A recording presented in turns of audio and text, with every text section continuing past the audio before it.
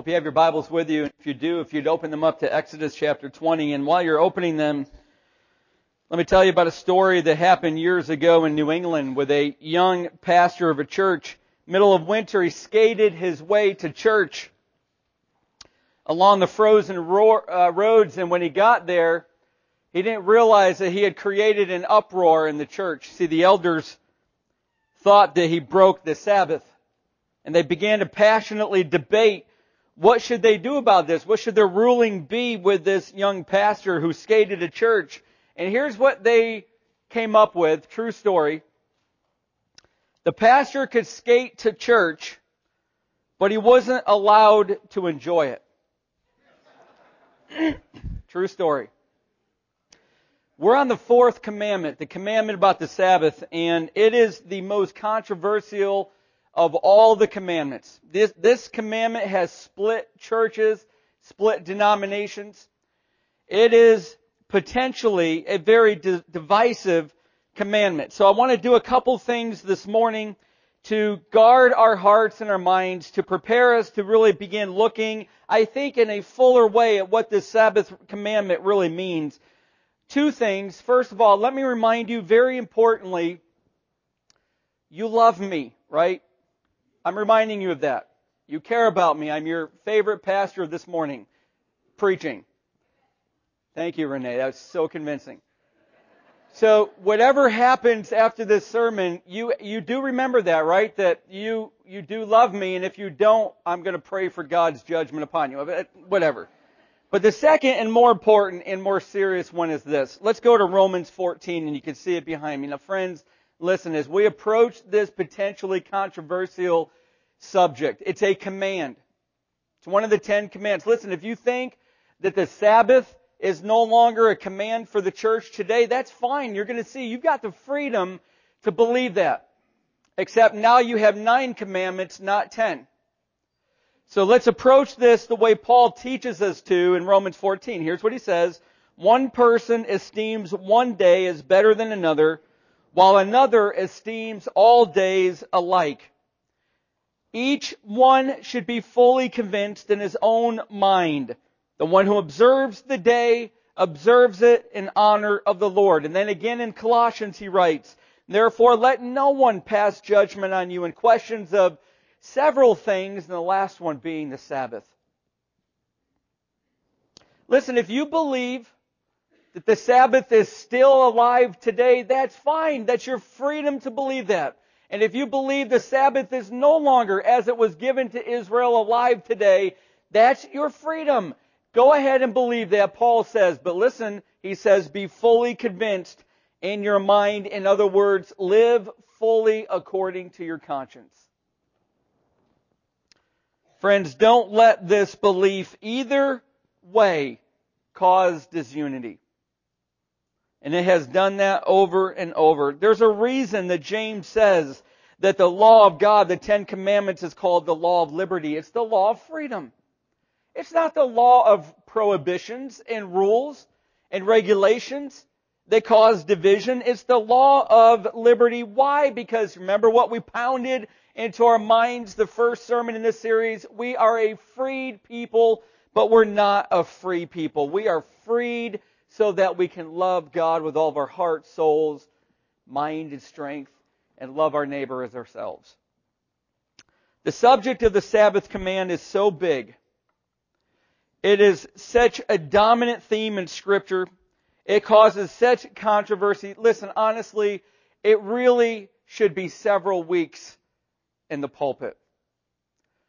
We're held accountable through the sermon-based small groups. I need to do this in 1 week, but it would be better if we had a lot of weeks to do this. So my hope is this, that we will provide today a basis of understanding of the significance of the fourth commandment for us today. In other words, is this command still relevant today? And if it is, how does it look? What's the Sabbath command look like today? That's my goal. And what we're going to do is what we've been doing and what we're going to do in this series. The subtitle of this series is How Should the Redeemed of God Live? How should we, listen, don't you want to know that? Don't you want to know like I do, what does God want from us? How does He want us to live our lives? Friends, the answer is found in the Ten Commandments. And we're trying to dust them off and recover the moral laws that stands today. So here we go. We're going to start looking at Exodus chapter 20. And before we actually get into the points, let me draw your attention to verse 8. Read it with me. Remember the Sabbath day to keep it holy. We've got to know what that word remember means, because it probably means something a little bit differently than most of us understand. It means to mark. It means to mark something so that you will recognize it and not forget it. Now listen, I grew up in central New York. There were nothing but acres and acres and miles of woods everywhere. And we had snowmobile trails, we had dirt bike trails all through miles and miles of woods. And the way that we marked those trails, because they're difficult to see in the winter, is you put little ribbons on the trees. We marked our trails to separate the trail that you can go on from the ones the farmers don't want you on. You take a highlighter to your Bible and you mark certain verses. What you're doing is you're setting those verses apart from the rest of the Bible, making your eye catch them so that you do not forget what struck you so powerfully. That's what it means to remember. And here's what God is saying right at the beginning. What are we to mark? He says to Israel, mark off the Sabbath day. 1 day a week, and separate it from the other 6 days, and make it holy, make it distinct, and look at verse 10, make it a day that is to the Lord your God. It's not a day for us. It wasn't a day for them to do whatever they want. They're a freed people. They're not a free people. They're free to live and worship and bring glory to God. The day was to be marked and kept distinct by making God the focus of our worship. So that's our introduction. That's what it's getting at right at the beginning. By the way, that's the command. Everything else is commentary on it. So let's get into the commentary and let's start looking at it. Number 1, the Sabbath command was a gift from God. Now friends, have you ever looked at it like that before? This was a gift. This was a gift from God, made by God, for the people of God. And Jesus hints at this in Mark chapter 2. He says this on the screen behind me. The Sabbath was made for man. Did you hear that? God made the Sabbath. God created the Sabbath, and He created the Sabbath to be a gift for man, to help men and women live life fully. Because this Sabbath for Israel was a gift that was reminding them. It was to help them remember to rest. 6 days, Exodus 20 says in verse 9, 6 days you shall labor and do all your work. Not some of your work, not most of your work, all of your work. But the 7th day is a Sabbath to the Lord your God. You know what the word Sabbath means? Now most of us are going to say rest. Friends, that's not powerful enough. And if you literally translate it in the Hebrew, it means more than rest. It means to cease from labor. It's active, it's intentional, it's decisive. It's to not just rest, it's to stop laboring, stop working. It was a gift. It was a help for the people of Israel. Friends, they had been slaves. They were slaves in Egypt for 400 years. Slaves don't get a day off. They don't have a weekend. Every day masters want to be served. And Israel served daily for 400 years. And God never designed the body or any animal for perpetual work. You go down to Kentucky many, many years ago when donkeys and mules were used in the mines. And if you visited the countryside, you'll see all the mules out in the countryside 1 day a week, and it was always Sunday. And if you ask somebody that worked in the mines, how come the mules are all out in the fields, they would say this, that they're down in the mines for 6 days, and if they don't come up for 1 day, they quickly grow blind. Nothing in the body is meant for perpetual work. and perpetual labor. In fact, a Greek proverb says, the bow that is always bent will cease to shoot straight. So God says in verse 10, on this day you shall not do any work. Now look what he says. Very important. You or your son or your daughter, your male servant or your female servant or your livestock or the alien or sojourner who is within your gates. Listen, it just wasn't for masters, because here's what masters are going to be prone to doing. There's work to be done. There's money to be made. So I'm going to take the day off because I'm going to be obedient to this command. But servants, you're going to work. God says, no, it's for everybody in the family. It's for everybody in the community. All of Israel take that day and separate it from 6 days of work and learn to rest. It's my gift. You know what billionaire Bill Gates once said when he was asked why he didn't believe in God? He said, just in terms of allocation of time resources, this is so Gates, religion is not very efficient. There's a lot more I could be doing on a Sunday morning. Listen, he's not the only one with that attitude. We've got somebody in our church that I don't think he's taken a day off in 6 months from his job. And I can guarantee what's happening in his body is it's not shooting straight anymore. And I can tell you what's happening in his soul. It's beginning to dry up and to shrivel. We're not made for perpetual work. The whole community is to stop work, and they were to stop together and at the same time. Now listen, the Sabbath was about faith. They were to stop even when it was illogical to stop, even when it was difficult. Here's what God says, Exodus 34, 6 days you shall work, but on the 7th day you shall rest. In plowing time and in harvest you shall rest. And I grew up in a farm community, central New York. It was there was 2,000 people in our town, and most of them were farmers. The most important time are the springtime, are the seed planting time and the harvest time. And if you live in an agrarian society like Israel did, you got a narrow window to plant your seed. You've got a narrow window to bring your crops in. You can't take a day off during those times. And God says, even in those times, rest. I'll provide. Have faith.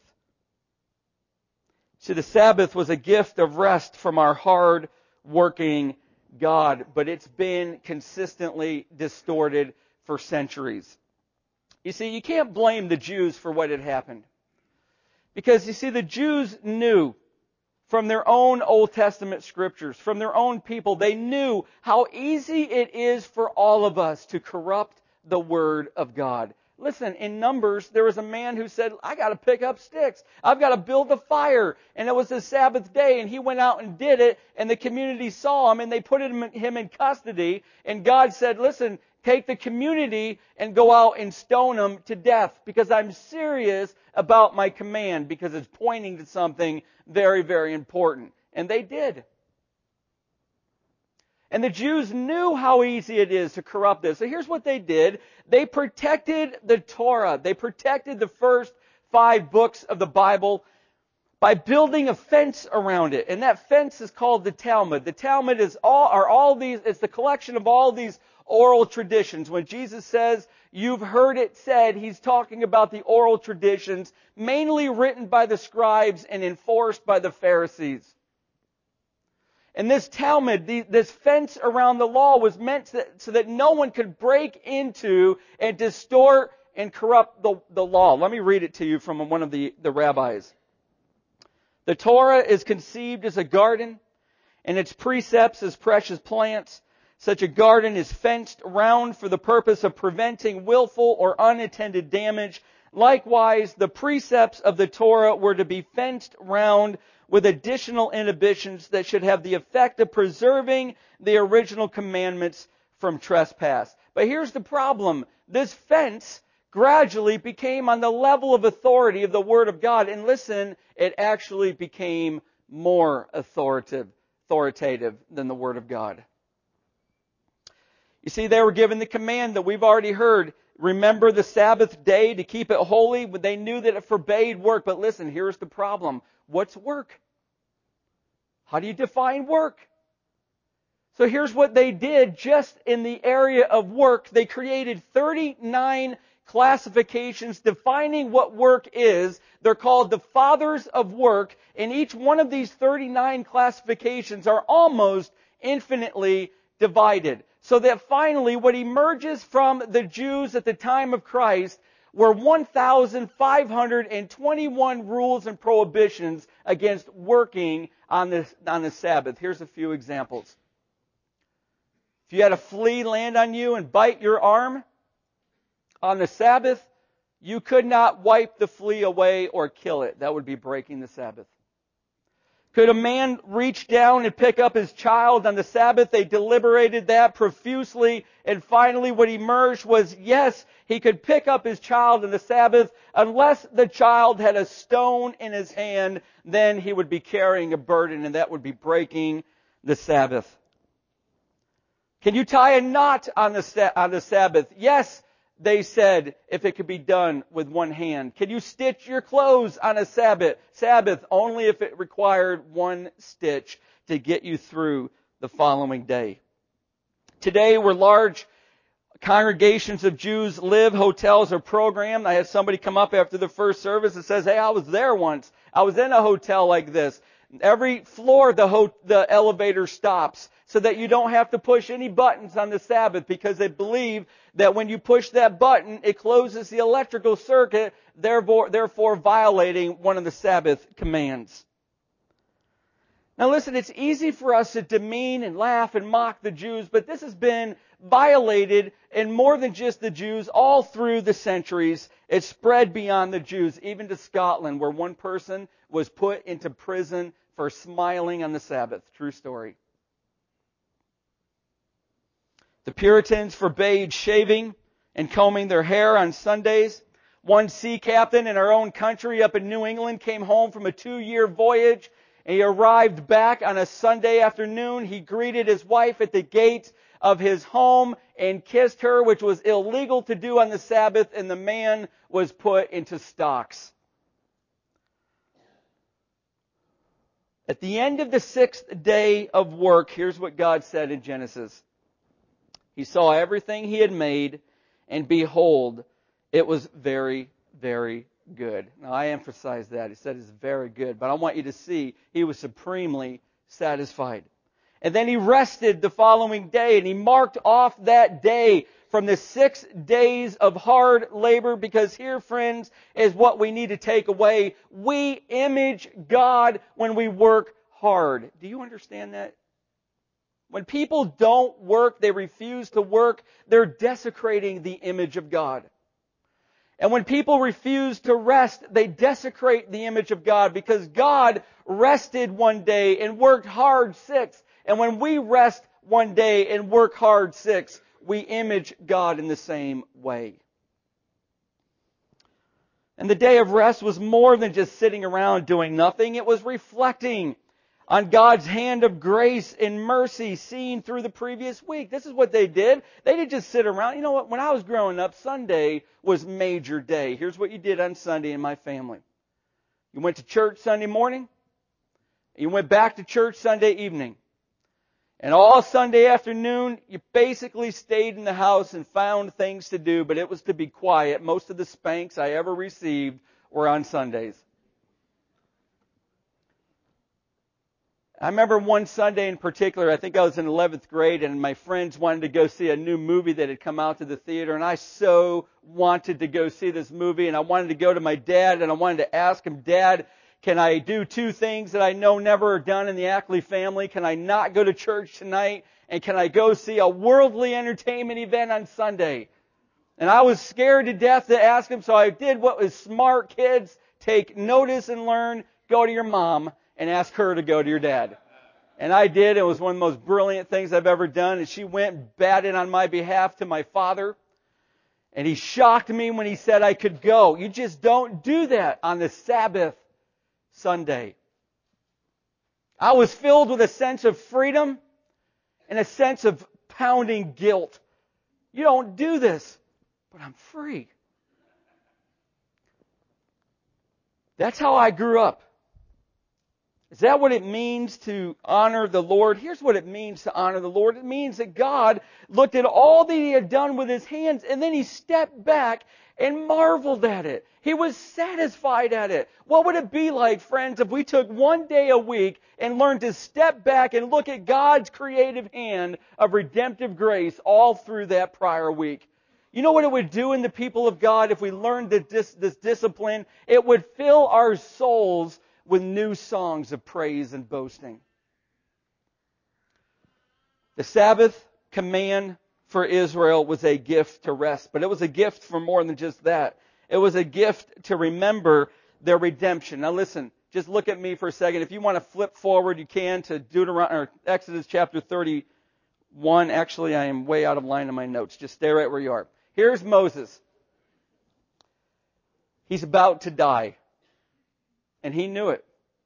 How did he know it? Because God said, you're not going to go into the promised land. That was a price you got to pay for your disobedience. And they're right on the edge, overlooking the river, looking at the promised land. And Moses knew his time had come. And he's got one more thing that he has got to do to the people that he has been leading. It's found in Deuteronomy 5, and that is where I would like you to turn. Deuteronomy chapter 5. Here's what he does while you're turning.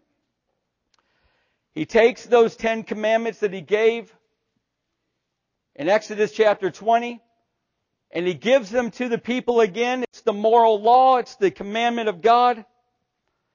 But he makes a change, and I wonder if you've ever noticed the change. Friends, all 9 of these 10 commandments are nearly identical. But one commandment is wildly different. And it happens to be the 4th commandment, the Sabbath commandment. And while the Exodus version gave the basis for rest being God's pattern in the garden, where God's pattern when He created the world, now Moses says there's another basis for honoring the Sabbath commandment, and you need to know it before you go into the promised land. Here's what it is. You shall remember, verse 15, Deuteronomy 5, that you were a slave in the land of Egypt.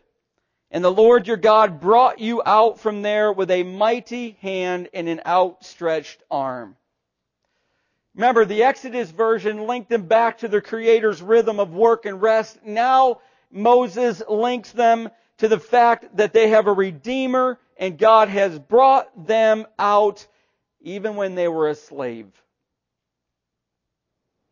They were to stop work. They were to cease labor one day a week. Now listen, separating it, making it distinct, marking it off from the other 6 days of the week. Why? So that they would remember that God bared His knuckles, which is what the Hebrew means, and bared His powerful arm and brought them out of bondage and slavery to Egypt.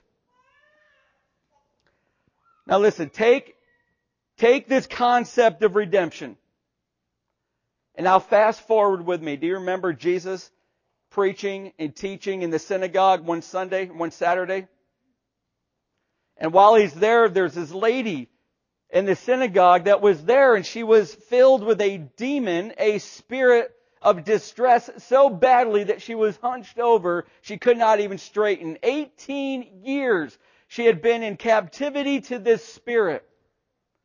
And Jesus is preaching, and then all of a sudden He stops and He walks over to this lady and He lays His hands upon her. And Luke 13 says, He said these words, "Woman, you are freed from your disability." And all of a sudden, furiously, the synagogue ruler begins correcting Jesus. But like a coward, he won't speak to Jesus. He speaks to the people about Jesus.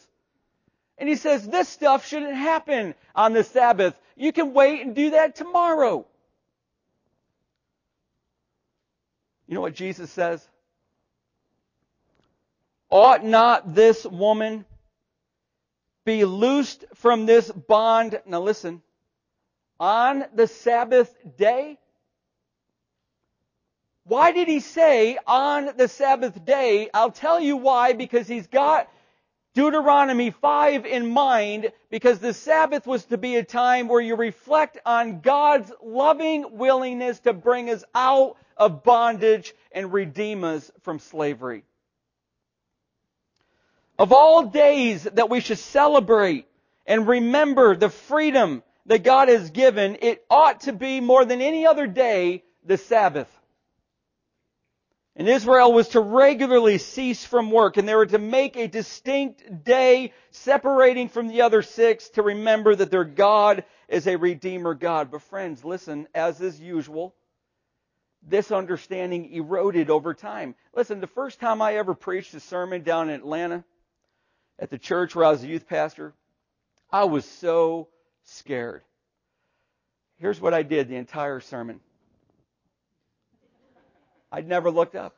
One of the elders after the sermon says, Pastor Tim, great sermon, but you never ever straightened up. I was like that woman that had the 18-year spirit of distress. I couldn't straighten up. I was so scared the pulpit was my protector.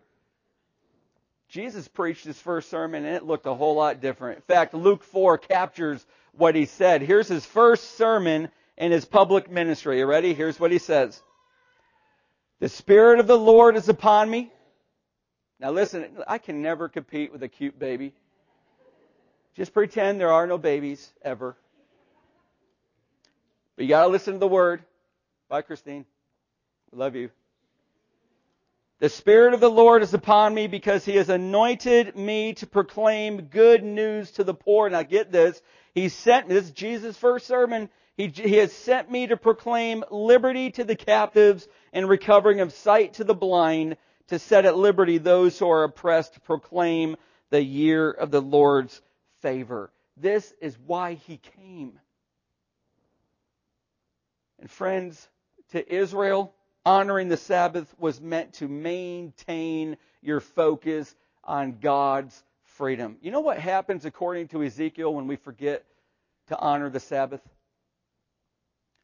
Our hearts are filled with idolatry. Ezekiel links the two. You know what happened according to Jeremiah when we forget the Sabbath? We are taken into bondage in other countries and other nations. That's what Jeremiah links. There's something important for Israel about the Sabbath, and it was to remind them that God gave them a gift to rest, and finally, it was to remind them that God has redeemed them. But what else can we learn about the Sabbath commandment? Here it is. Ready? This is so important. The Sabbath commandment pointed forward to Christ and His work.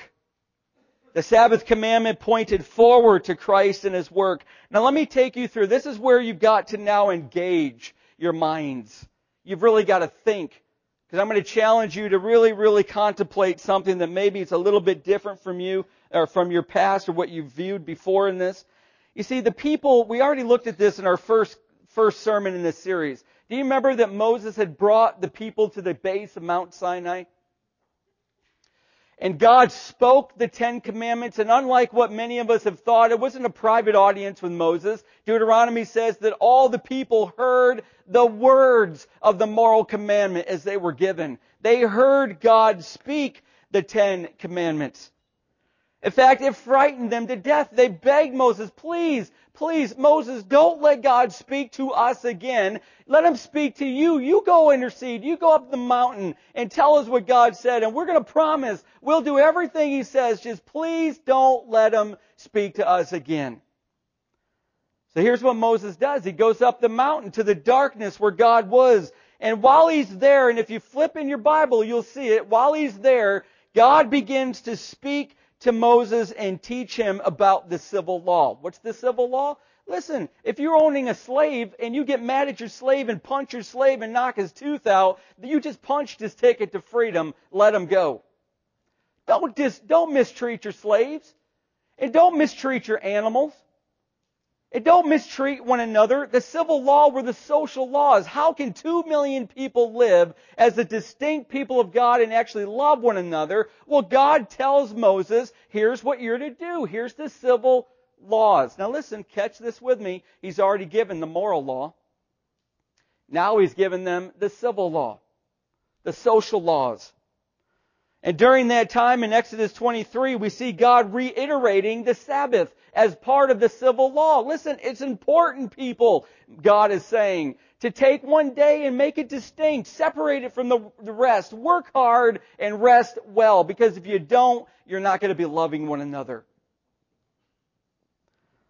And then, Moses comes back down the mountain. Now, a lot of us think he was up there for 40 days. Not yet. Friends, listen, he came back down from the mountain.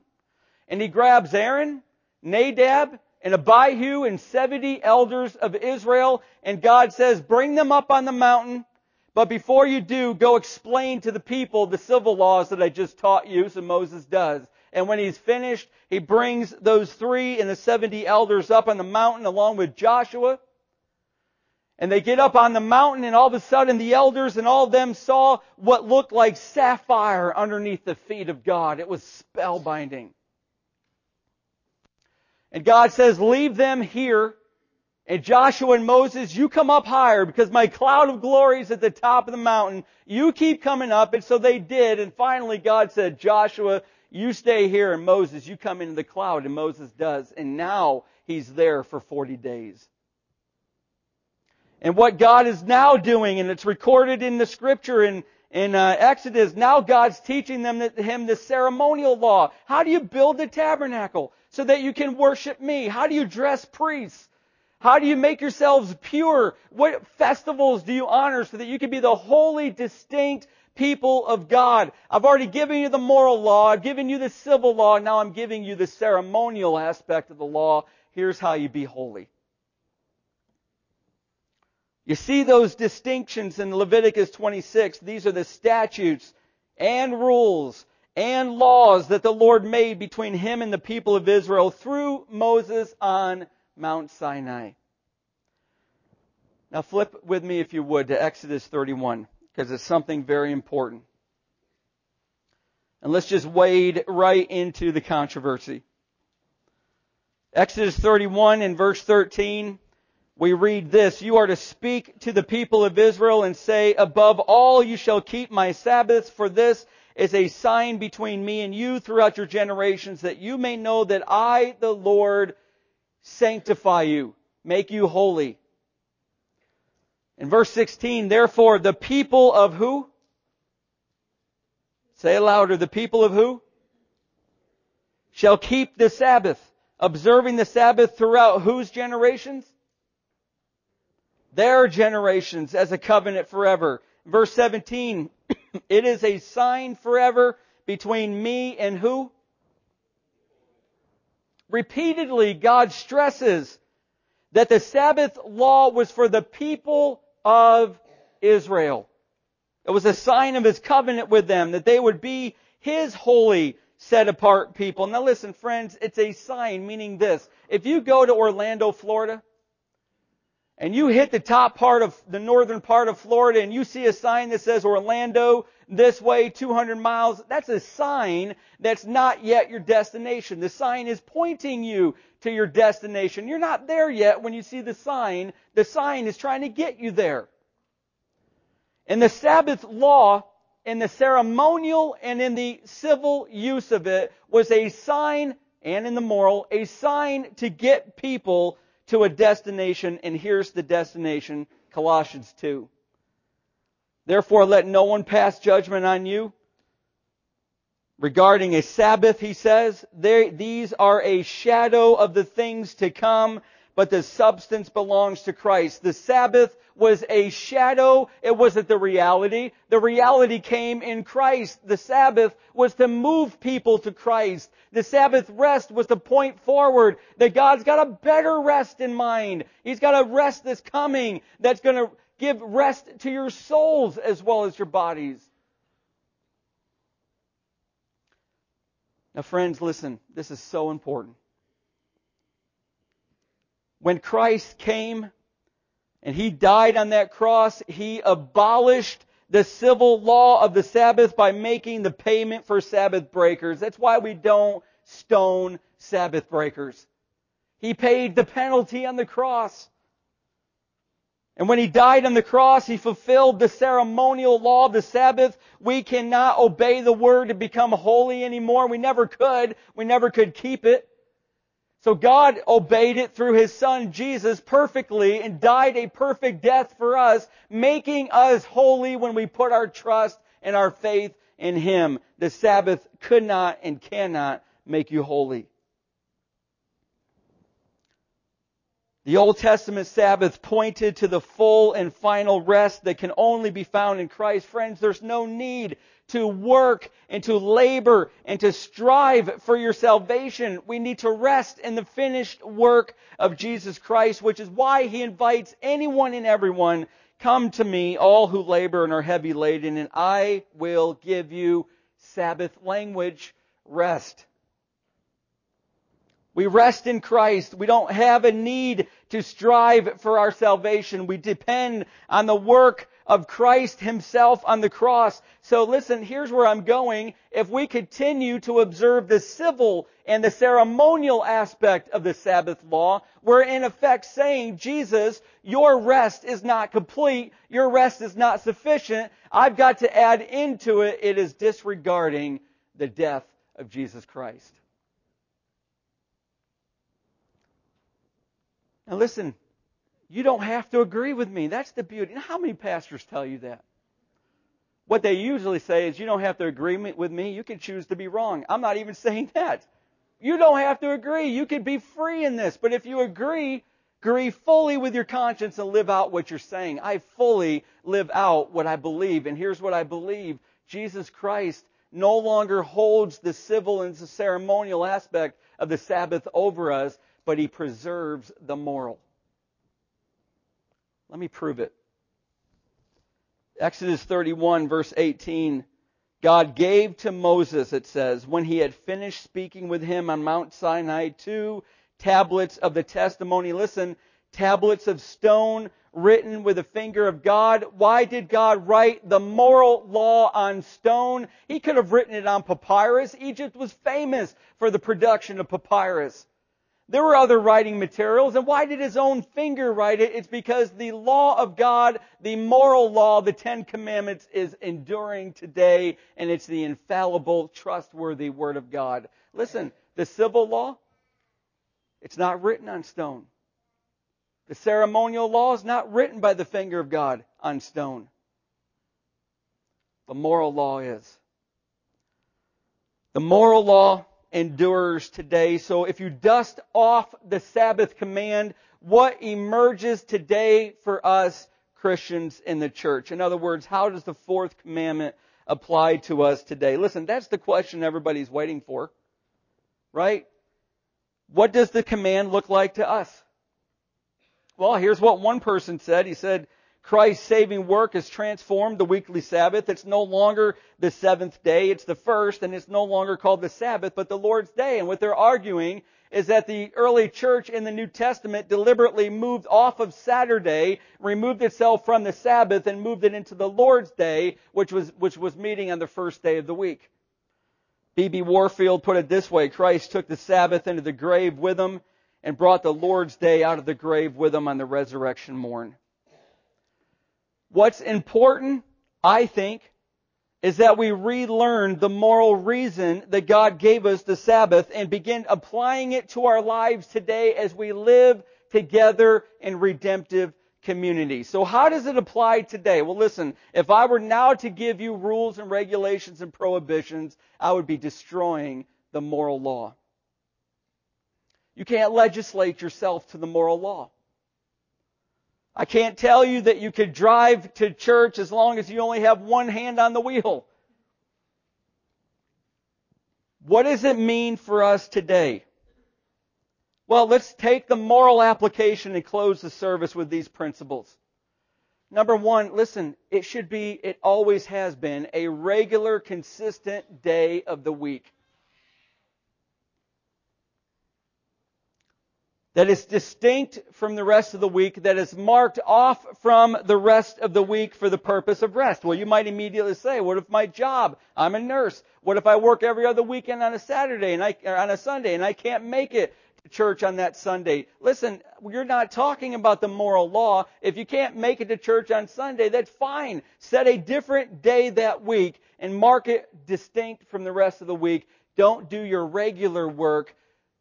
Think, reflect, worship, and recreate and rest.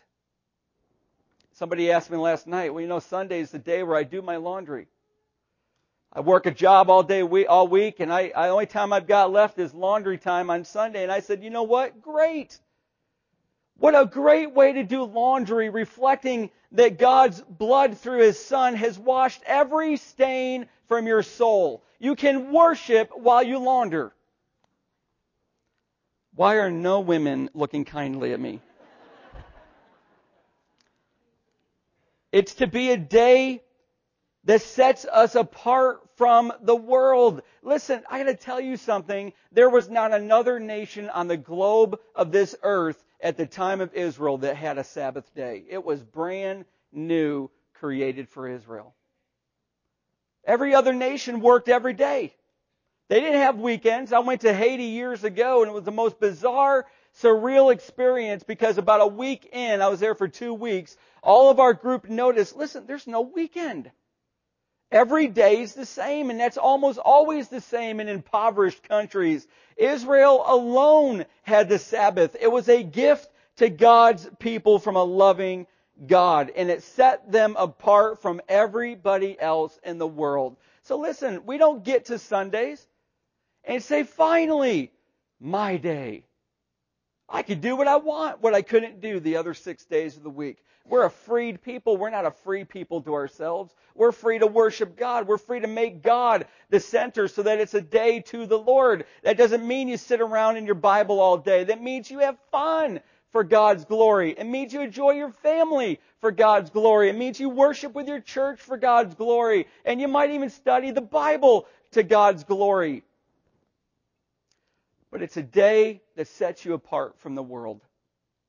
You know, in our great-great-grandfather's days, this was called the Holy Sabbath. In our grandfather's days, it was called the Sabbath. In our father's days, it was called Sunday. Today is called weekend. There's always been a progression away from keeping a day distinct for the Lord and making it to the Lord. That is being obliterated all around us. So how do we recover it? It should be a day, friends, listen, where we step back with our families like God did and look over what God has done this last week and look at the hand of blessings in our lives, look at all the mercies that have been new every morning, and let it stir in our souls to finally erupt in praising, which means boasting about our God. What a great day, even though we do that all week, what a great day to do that out of rest rather than out of the rhythm of work.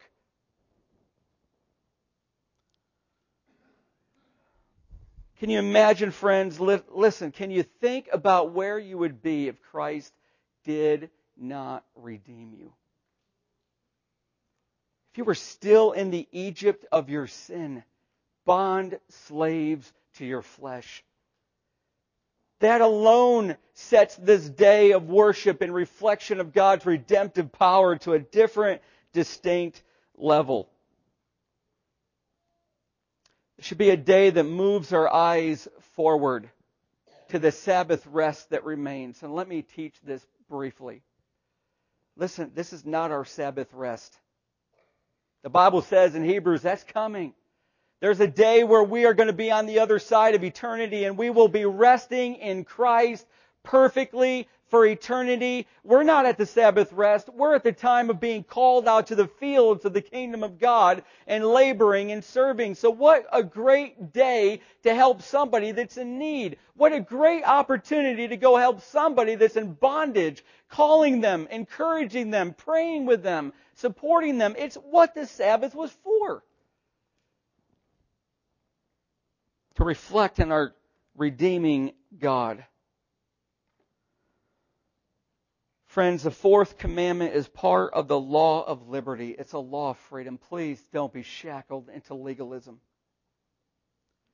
Let grace rule the day, literally, and make that day distinct from the other 6 days of your week, and learn to rest, learn to reflect, learn to let the Redeemer God remind you of what His hand is up to in your life, and let it move your eyes forward. One day I'm going to rest forever. It's time to get working harder than I ever have for the kingdom of God.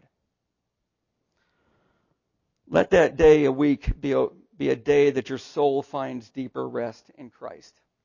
Let's pray. Lord, thank you for your love. Thank you for your gift. Lord, it was a gift then. It's still a gift.